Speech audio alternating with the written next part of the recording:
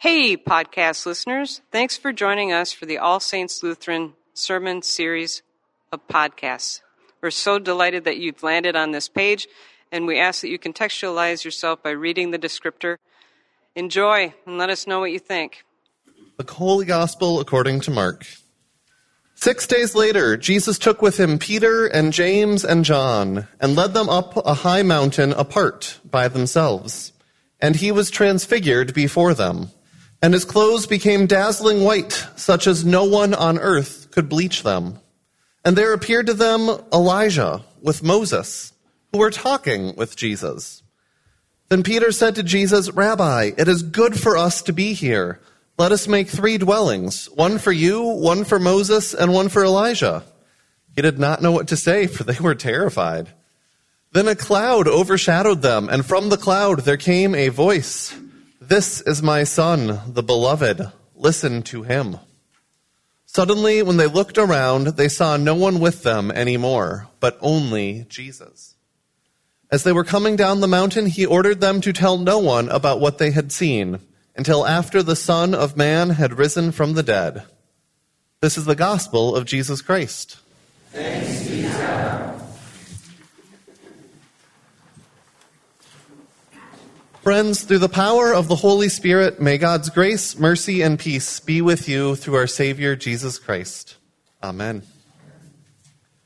We have 3 absolutely stunning stories from Scripture today. So naturally, I feel compelled to share a 4th story with you before diving into our gospel. This is a story about a wizard named Saruman. His official title was Saruman the White. He was a lore master. He was one of the most knowledgeable beings in all of Lord of the Rings, from J.R.R. Tolkien. And he was the head of the Council of Wizards. His area of research and expertise was the arts of the enemy. And naturally, as the events of the Lord of the Rings began to unfold, it is revealed that in his studies, he had fallen. Saruman had been corrupted and was no longer working for the good of creation. Tolkien reveals his betrayal to the reader through this following interaction. "For I am Saruman the Wise, Saruman Ringmaker, Saruman of many colors. I looked then, and I saw his robes, which had seemed white, were not so, but were woven of all colors, and if he moved, they shimmered and changed hue, so that the eye was bewildered. I liked white better," I said. "White," he sneered, "it serves as a beginning. White cloth may be dyed, the white page can be overwritten, and the white light can be broken." When Saruman the Wise was working for the good of creation, was doing the work and research that he had been called to, he was perfectly content with his white robes. But once he had fallen, he became greedy. He wanted more knowledge, more power, and more influence than his white robes would permit. So he created new robes, filled with color and trying to appear as dazzling as his original robes were. But instead of a piece of beauty, his robes shimmered and changed and left the eye bewildered. I share this story because I think it really helps us recognize the beauty in Christ's transfiguration. When Jesus was transfigured, his clothes became dazzling white, such as no one on earth could bleach them.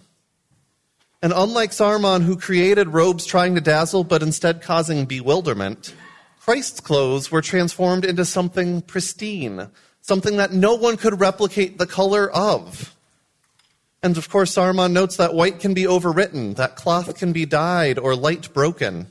And he does this to his own clothes, trying to improve them in his mind, but in fact only makes them worse.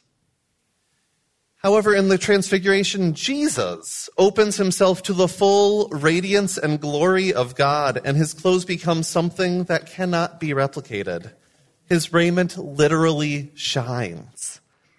And not only that, but the radiance of his clothes mirrors the face of Moses, because when Moses received the 10 Commandments on the mountain from God, his close interaction with God caused his face to shine brightly as he returned off the mountaintop.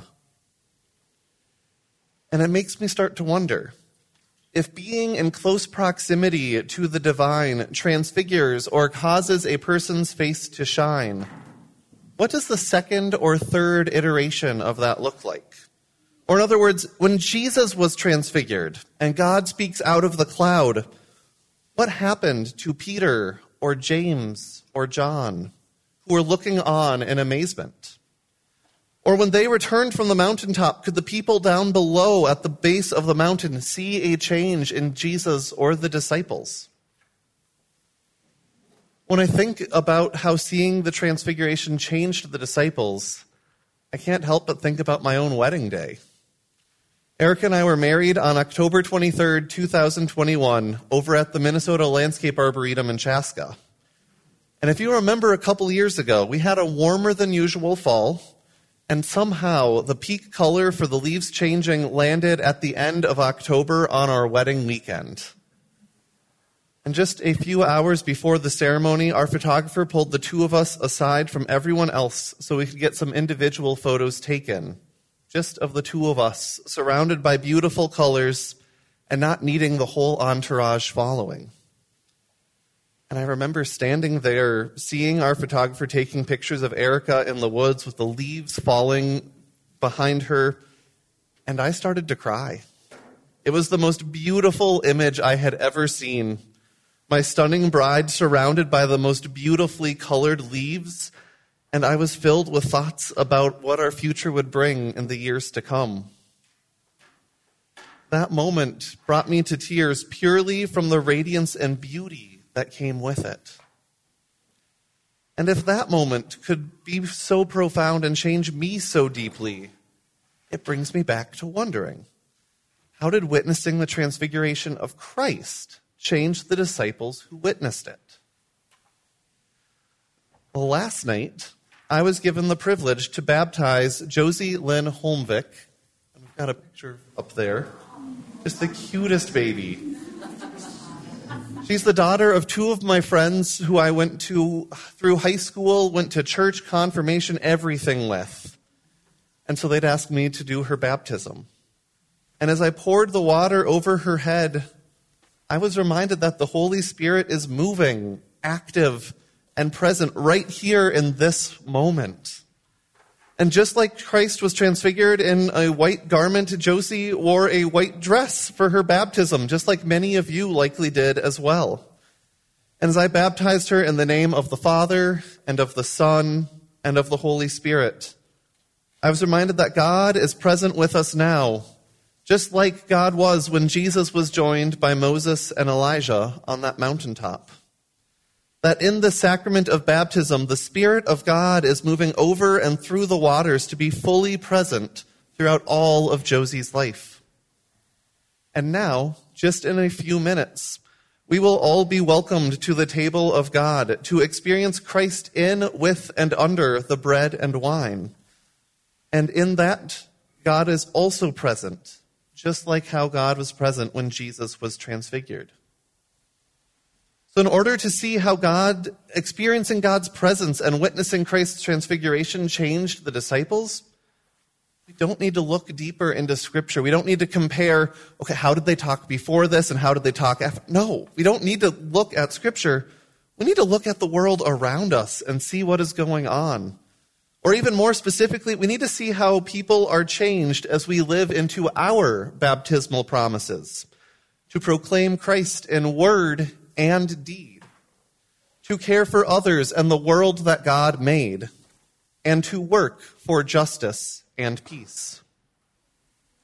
We are about to enter into the season of Lent with the theme of the seed of joy. And we are planting seeds throughout Lent that will be nurtured and will blossom as we continue to care for our neighbors and community. And of course, as we mentioned earlier, each week throughout Lent, we are requesting specific items to help better serve local organizations caring for people in need.